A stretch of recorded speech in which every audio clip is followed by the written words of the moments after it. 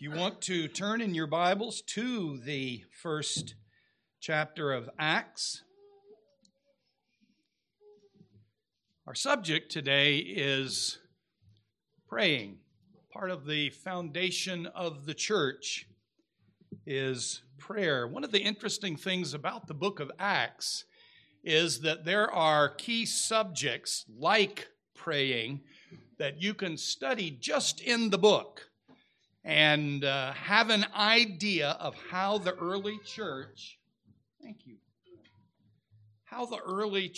what the early church considered to be important, how the early church saw God's will for them and how they did it and sometimes did not do it. But this is one of the subjects that is of great interest as we move through the book of Acts.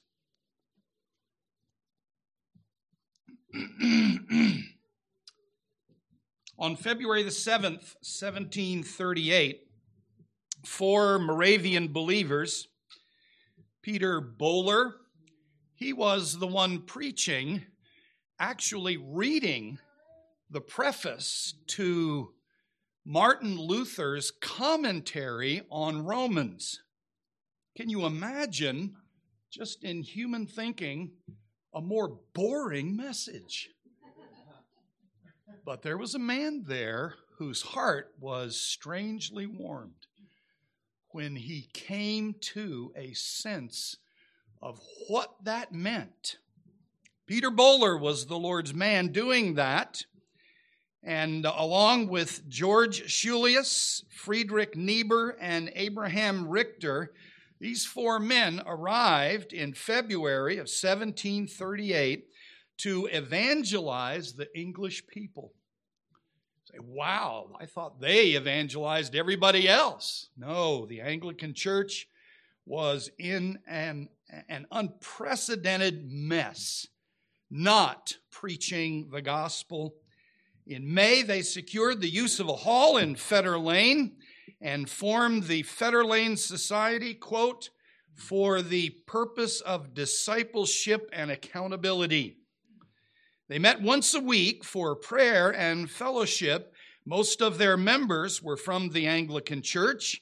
In the fall and winter of 1738, their meetings began to be attended by 7 more Anglicans, 3 of whose dramatic conversions, preaching ministries were attracting hundreds of local followers. The 3 were John and Charles Wesley, and with them, George Whitefield. In his journal, George Whitefield reported, sometimes whole nights were spent in prayer. Often have we been filled as with new wine, and often have we seen them overwhelmed with the divine presence and crying out, will God indeed dwell with men upon earth? How dreadful is this place! This is none other than the house of God and the gate of heaven. John Wesley records in his journal from January 1st, 1739, so they'd been there almost a year when he recorded this. Messrs. Hall, Hinching, Hingham, Whitefield, Hutching, and my brother Charles were present at our love feast in Fetter Lane with about 60 of our brethren. About 3 a.m, as we were continuing instant in prayer, the power of God came mightily upon us, insomuch that many cried out for exceeding joy. Many fell to the ground as soon as we were recovered a little from that awe and amazement at the presence of His Majesty. We broke out with one voice, we praise Thee, O God. We acknowledge Thee to be the Lord. I have never enjoyed prayer like that. I've had some very enjoyable times. But to have 60 gathered together and to have the presence of God, that real, and that transporting to the soul. Well, this was the beginning. 1739 was the beginning of the greatest revival the UK has ever seen. Last week, we looked at the foundation of the church in Acts 1, which is Jesus Christ, and the mission of the church, which, as Brother Logan presented to the children, is fastened to the key idea of being a witness. And this morning, by the grace of God, we are going to look at the praying of the church, both devoted and specific. But first, a little bit of background. Last week, we left a group of disciples gazing up into the sky as Jesus was ascending into heaven, not bumping his head on the ceiling, ascending into heaven. An amazing thing to watch. And you remember the two angels speaking to them, and they said, "Men of Galilee." I just want to make a passing comment here. The word for men is aner. It is not a general word for people. It is the specific word for males. Just like gunei is the specific word for females. Now, gunei is mentioned 16 times in the book of Acts. Aner is mentioned over 60 times in the book of Acts. If I can put it this way, there is a lot of masculinity in the early church. A lot of that. Not a lot of testosterone, a lot of spirit-filled masculinity in the church. But they said, "Men of Galilee, why do you stand looking into heaven? This Jesus who was taken up from you into heaven will come in the same way as you saw him go into heaven." The band had left the upper room in Jerusalem and walked to the 2 miles eastward over the top of the Mount of Olives and down the eastern side a little ways until they came to where the small village of Bethany was. This was the village that Martha, Mary, and Lazarus lived in. And somewhere in that general area was the place from which Jesus ascended into heaven. Now, after the angels spoke to these folks, and I mentioned last week, we don't know how many there were. There were 120 in the upper room. I would be surprised unless everybody but the disciples were told they had to stay there. I don't think that necessarily happened. You could have the whole 120 out there, watching Jesus ascend into heaven and hearing what the angels said. Luke's gospel said that these folks worshiped Jesus both as he ascended and, this is Luke chapter 24, which we looked at a little bit last week, and they worshiped continually in the temple, Luke says. I would imagine the ascension would excite genuine worship. I would imagine that this would not be something any of those watching would ever forget, and the impression it made on them, the theology that they learned from it. Because you remember at the farewell discourse, just some weeks before this, he said, "I'm going away, and where I'm going you cannot come." And they all said, "Aw, we want to come." "No, you can't go where I'm going." And of course, Peter, the ever vocal one, said, I can go wherever you are going. I will follow you no matter what. Just hours before he said, I don't even know who Jesus is. So a very recent thing for them. Whatever evidence they had to this point to believe that Jesus was God, they now had more evidence to believe that he was God. And as he rose, you can imagine how they're putting together the things that he said in that farewell discourse. You can imagine how their theology is being rearranged from a lot of rabbinical influence to a lot more Jesus influence in their thinking.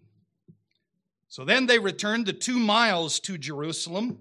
Acts 1:12 says they then returned to Jerusalem from the Mount Olivet, or from the mount called Olivet, which is near Jerusalem, a Sabbath day's journey away.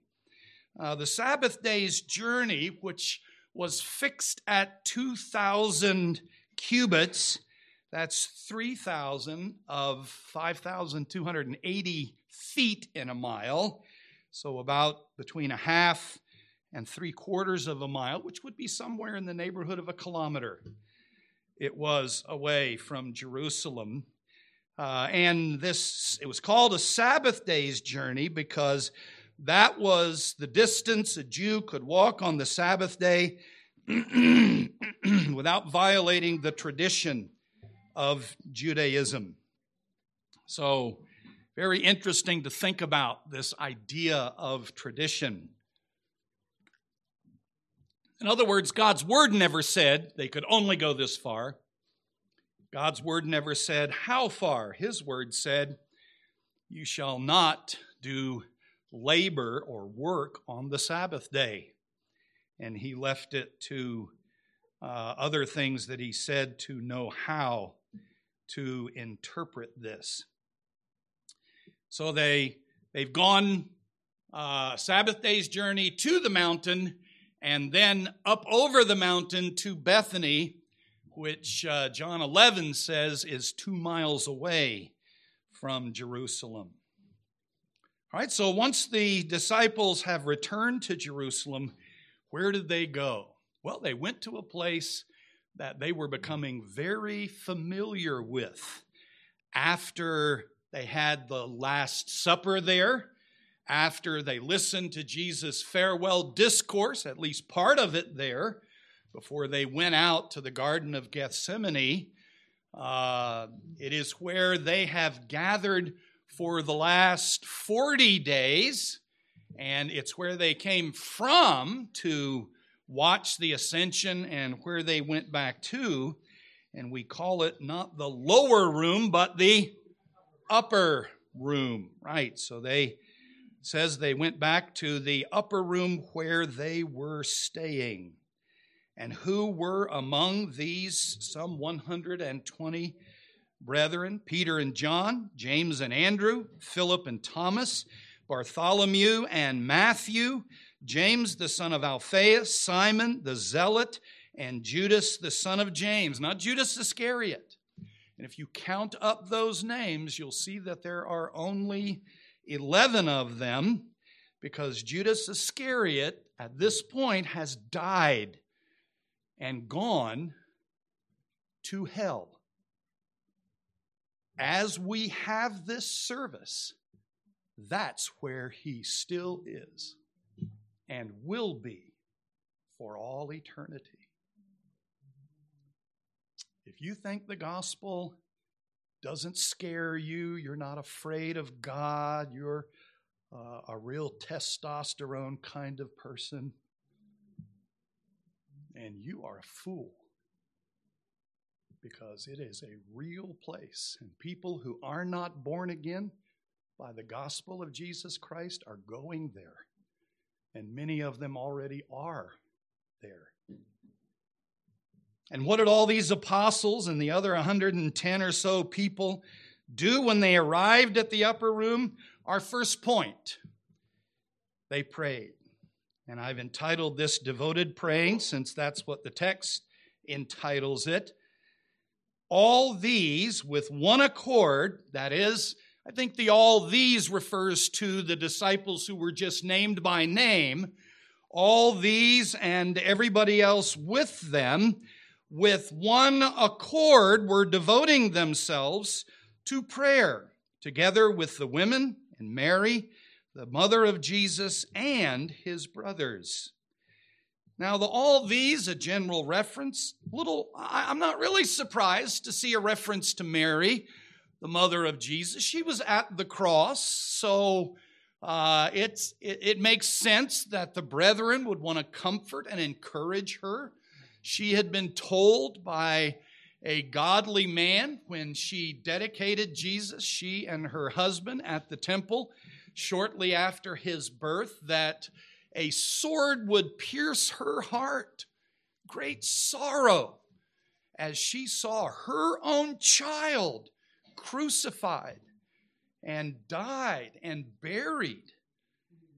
And so it's not surprising that she was there, but it is surprising that the brothers were there, because this is not, brother Israelites. We've already been introduced to the number and to the disciples, and so it would be very awkward for him to use brother in that sense of the term here. No, it's referring to stepbrothers. And do you know why we call them stepbrothers? Because they have the same mother, but a different father. Okay? Jesus' father was God, and their father was Joseph. And so his stepbrothers are there. It is statements like this that when you're doing your Bible reading, you should stop and sort of speculate in a godly kind of way. I wonder what made them turn. I mean, it's one thing to grow up with a brother who always was right. That's one thing, but it's a whole nother thing to watch your brother perform miracle after miracle and know that he truly did that. Back in John 7, though, it says that not even Jesus' brothers believed in him. So it wasn't till quite late that they began to actually come to saving faith. And it reminds us that when it comes to praying and ministering to lost people, we completely depend on the power of the Spirit of God to open their hearts. You will never talk anybody into going to heaven. We will never talk anybody into getting saved, but God can.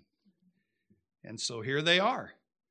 They are gathered at this place. And what were they doing? With one accord, devoting themselves to prayer. Just as in a symphony orchestra, each member is playing a distinctive part of the music, and yet every part being played together in its time create beautiful music. So when believers pray and every part is by every believer is prayed with one accord, each one brings to their distinctive worship, burden, and faith prayers to God which He delights in. He delights in hearing the heart. And I would think, how does He listen to this heart and that heart and this heart? Well, praise God, He's not like me. Praise God, He can do that to over 8 billion people in a moment of time without any difficulty whatsoever. And He does. People in our own time zone are worshiping right now, and His heart is delighted, and maybe not so delighted with what's going on in the hearts of some. And we need to be aware of the wonder of this. The expression one accord indicates fundamental agreement as they prayed. And what would they have been in agreement of or about? Well, they know now He's going to send another comforter. This comforter is coming, and He commanded us to wait in Jerusalem until the promise of the Father comes. They didn't know what that was going to be like necessarily. They didn't understand it was going to be the appearance of tongues of fire. They didn't understand that they were going to speak in foreign languages. They had no idea the impact of this on the people who had come for the Pentecost feast. But they anticipated this. They prayed that they would be ready for this.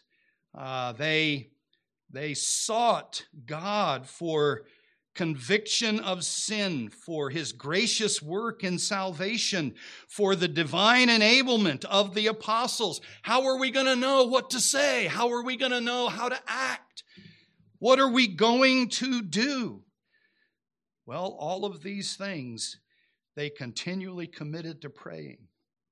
Well, I thought about this. I thought about this whole scene with these Moravians and these brothers who led the English revival, and I thought, I have done enough extended praying of my own and with others to know that sometimes the Spirit of God just keeps you awake.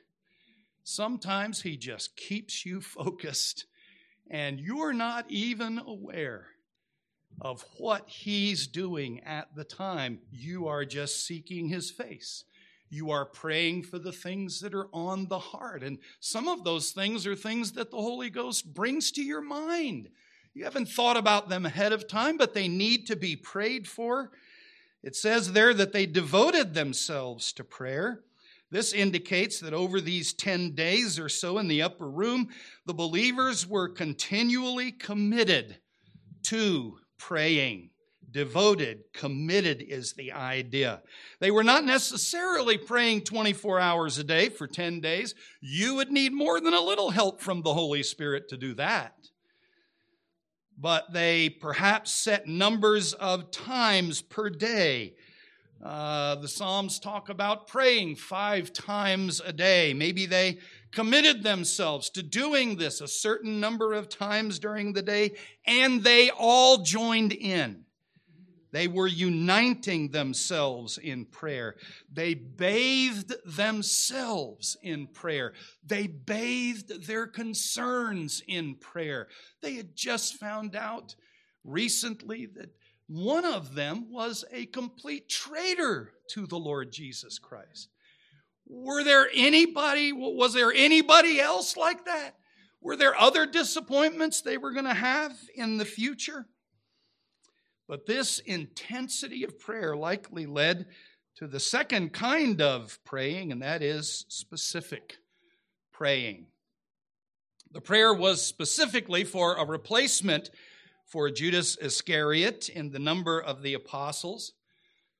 Why did they feel that they had to have 12? Well, I think one of the reasons that are alluded to, and we'll see that in just a moment, was 12 was the number of the tribes of Israel. So I don't see how that makes any difference. Well, you will better in a moment. And the number of Jesus' original disciples was 12. In Matthew 19, verse 28, Jesus tells his 12 disciples, so Judas Iscariot was included among these, "You who have followed me will also sit on 12 thrones."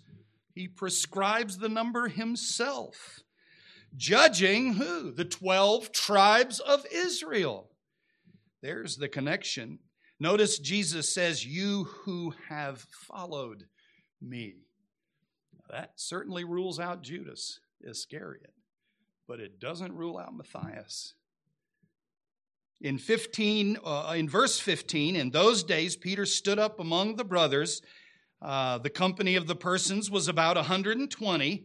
And he said, and then he begins to speak to them. I want you to notice that Peter was the spokesman.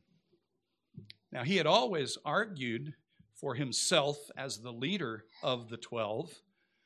But I think after denying the Lord 3 times, he was ready to go back to being a fisherman. He was done with apostling.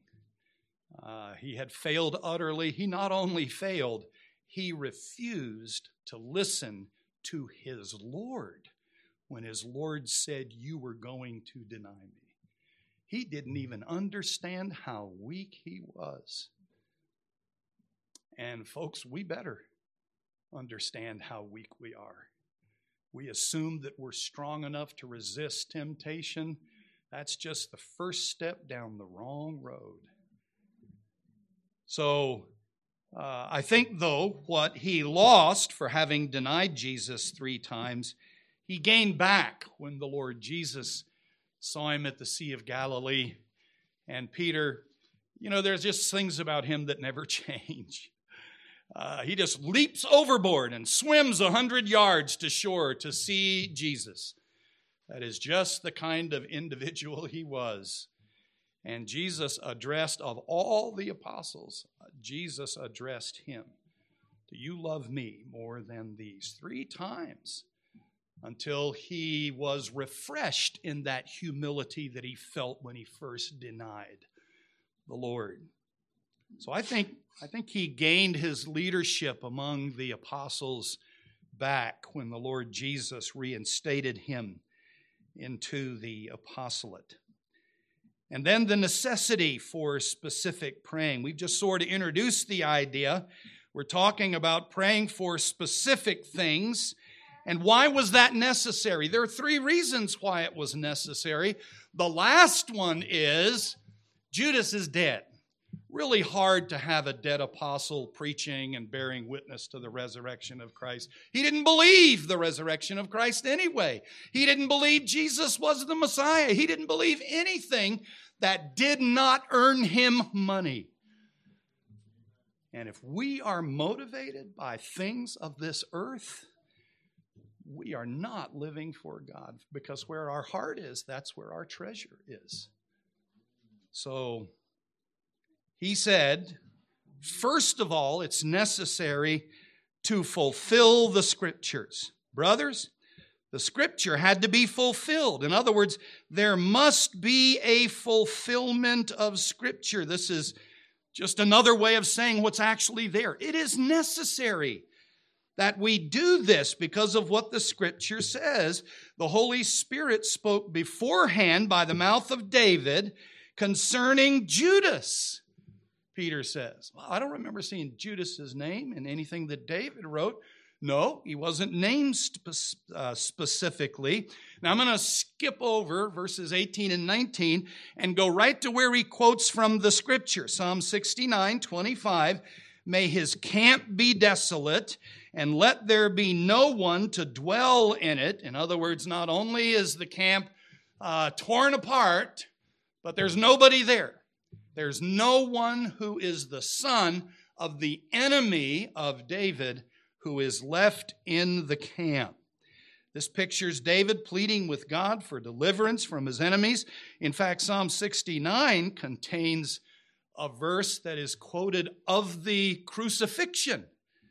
So we call this a messianic psalm, or a psalm about Jesus Christ, Jesus the Messiah.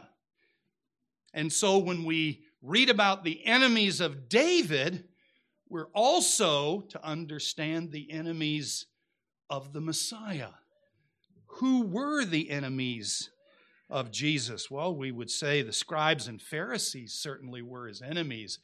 But if we had to pick one that was the most malicious of all, it would be the one who claimed to be his follower, who was his betrayer, for 30 pieces of silver. It's like robbing a bank and getting $2 for it. Just right, great big foolish across the top. And so this is how he applies it. Peter says, just as David prays that the camp of his enemies should be left desolate, so Jesus' enemy, Judas, should be left desolate as well. And if he's desolate, he can't be an apostle. And then he just quotes this short expression from Psalm 109, verse 8. Also pictures David praying against his enemies.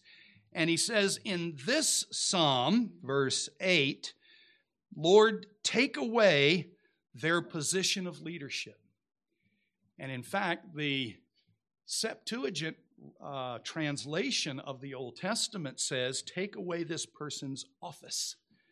Okay, he's a general, but Lord, take away the general and give his office to somebody else. And of course, that's a reference to Judas. The second reason that Judas needed to be replaced is because of his failure. Peter says Judas became a guide to those who arrested Jesus. And this is the epitome of his treachery. When he came and didn't just point out who Jesus was, How did he do that? With a kiss. And the Lord himself even said, do you betray me with a kiss? Well, that is, I mean, you couldn't get Pharisees to kiss him, I don't think. But you could get a rascal like Judas to do it. He would brook any treachery to get money. That's what he was doing.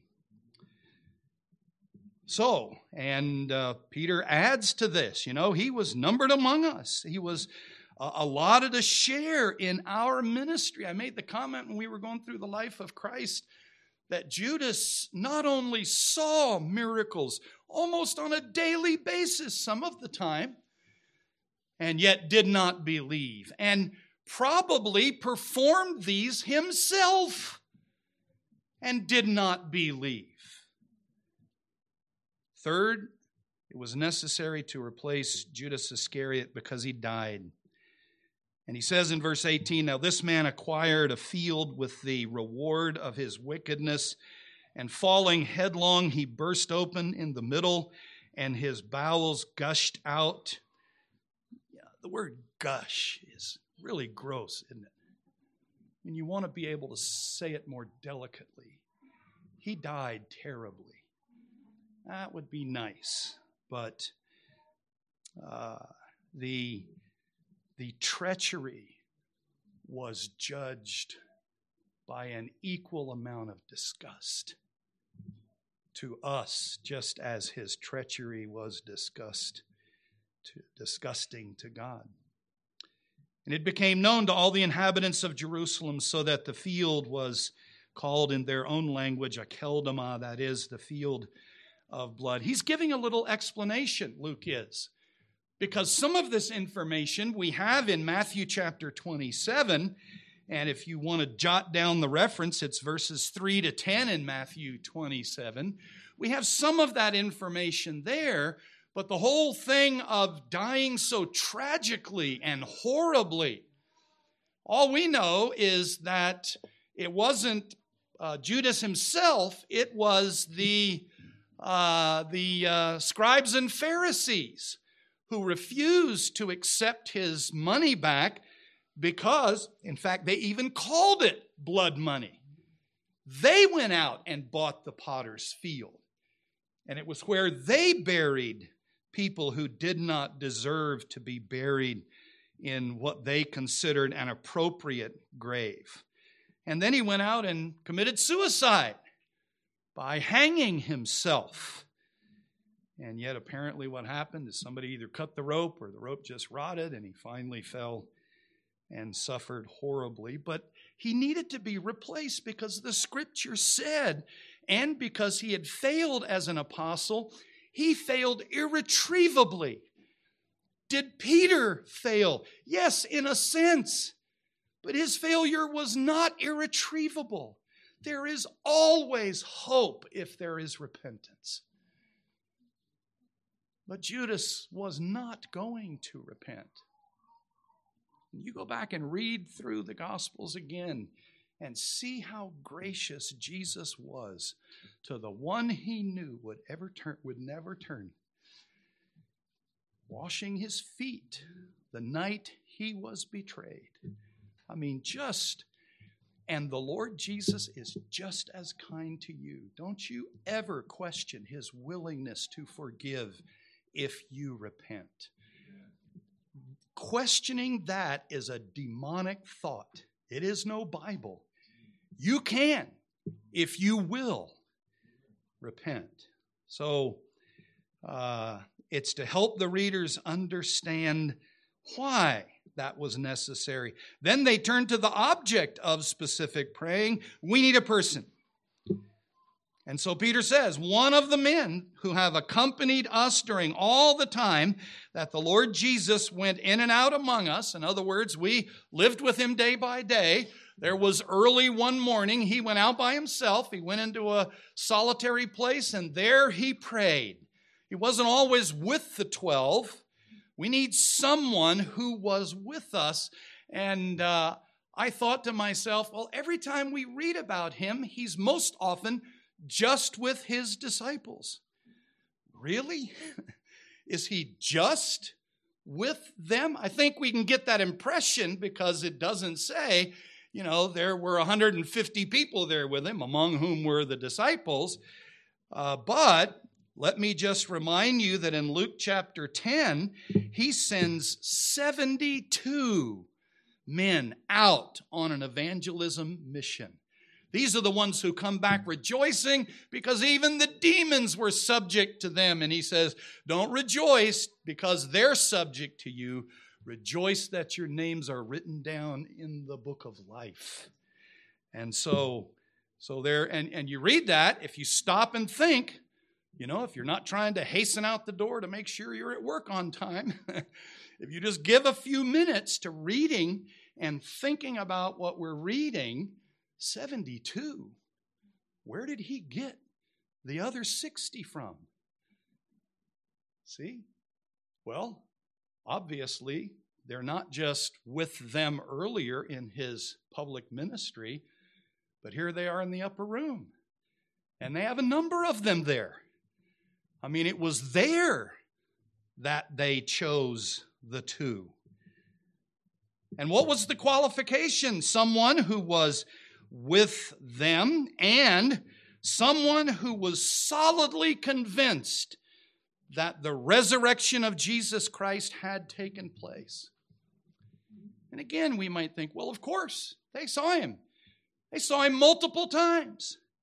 Do you know how many times it says they saw him and they did not believe it was him?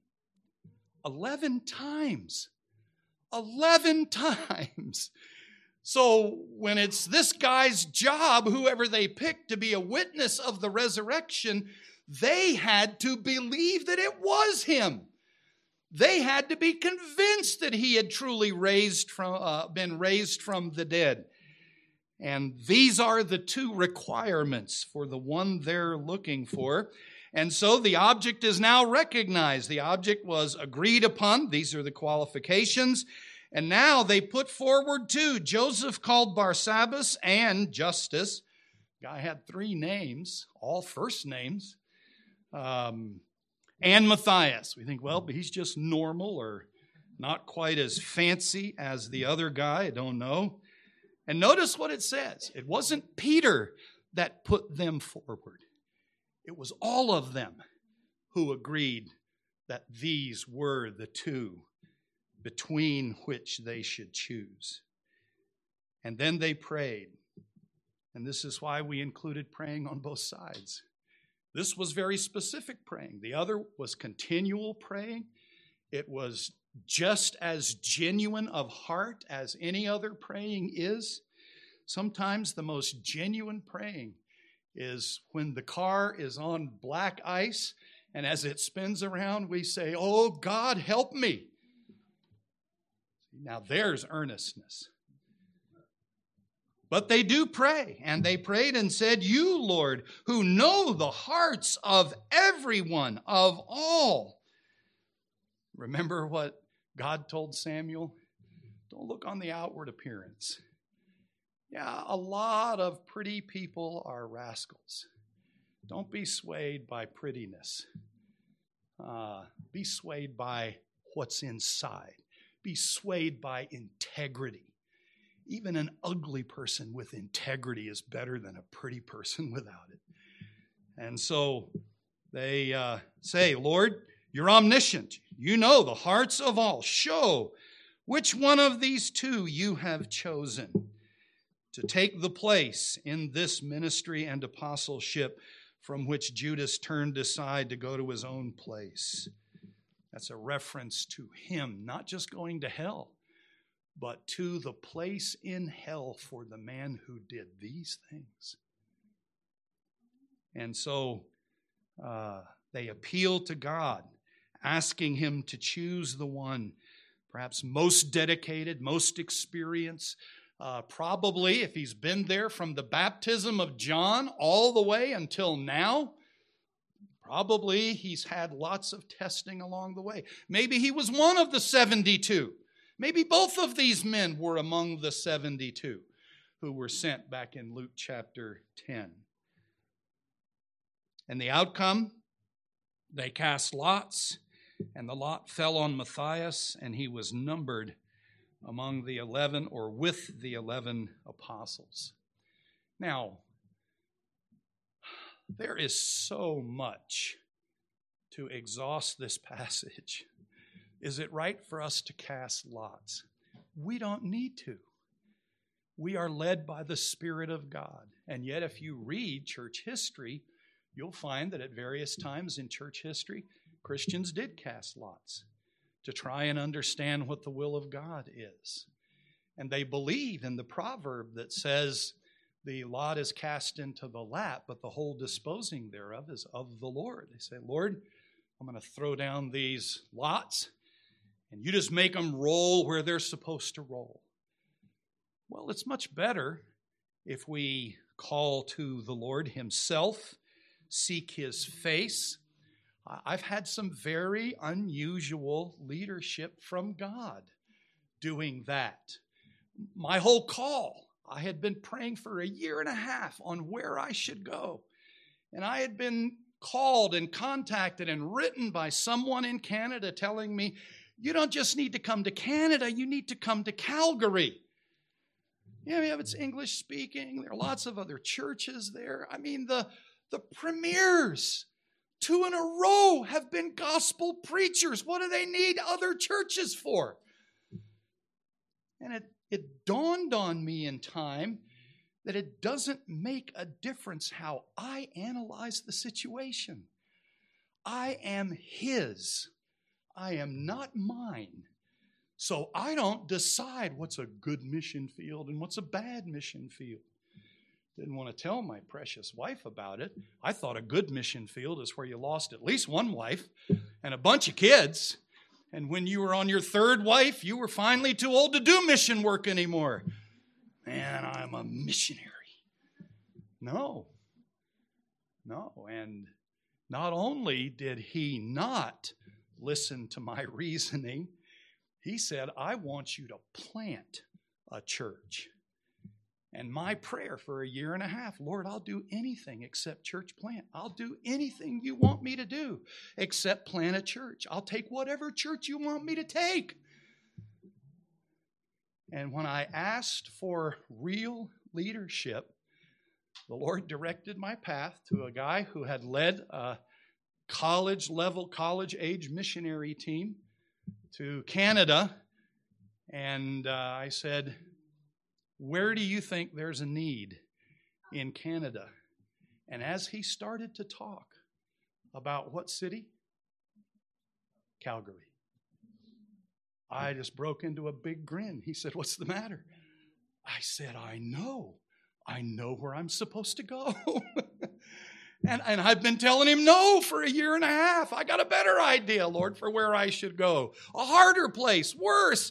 And you know, the blessing is my wife and I went to see a guy who worked in the upper Amazon basin. I mean, this was a mission field. You got anacondas. You got, all kinds of dangers. You just dip your toe. There are piranhas in there.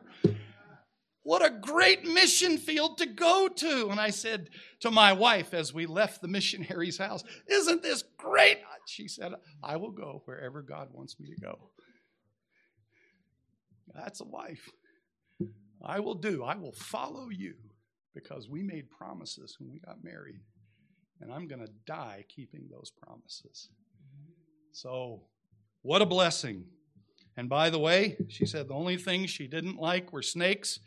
And she was so grateful in her heart that there aren't snakes in Alberta.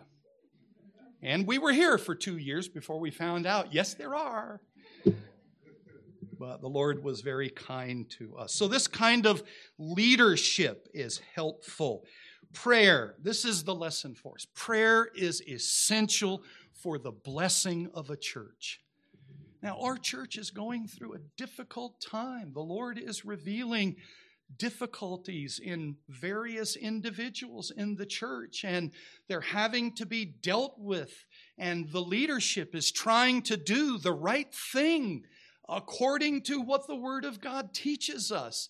We're trying to disciple. We're trying to help people understand what is right. We need to be prayed for if we're going to do this right. But you need to be prayed for.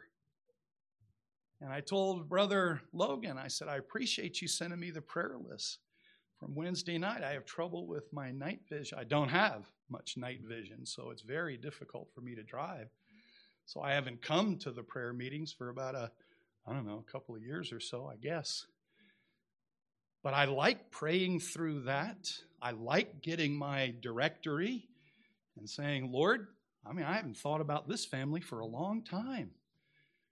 But they need grace. And this is what this passage teaches us. Prayer is essential. Prayer for what? For the preparedness of the Spirit's work, for the conviction, repentance, and the faith of sinners. God, work in people's hearts, for the discipleship and growth of the saints. Can you believe Moravians came to England to disciple the English?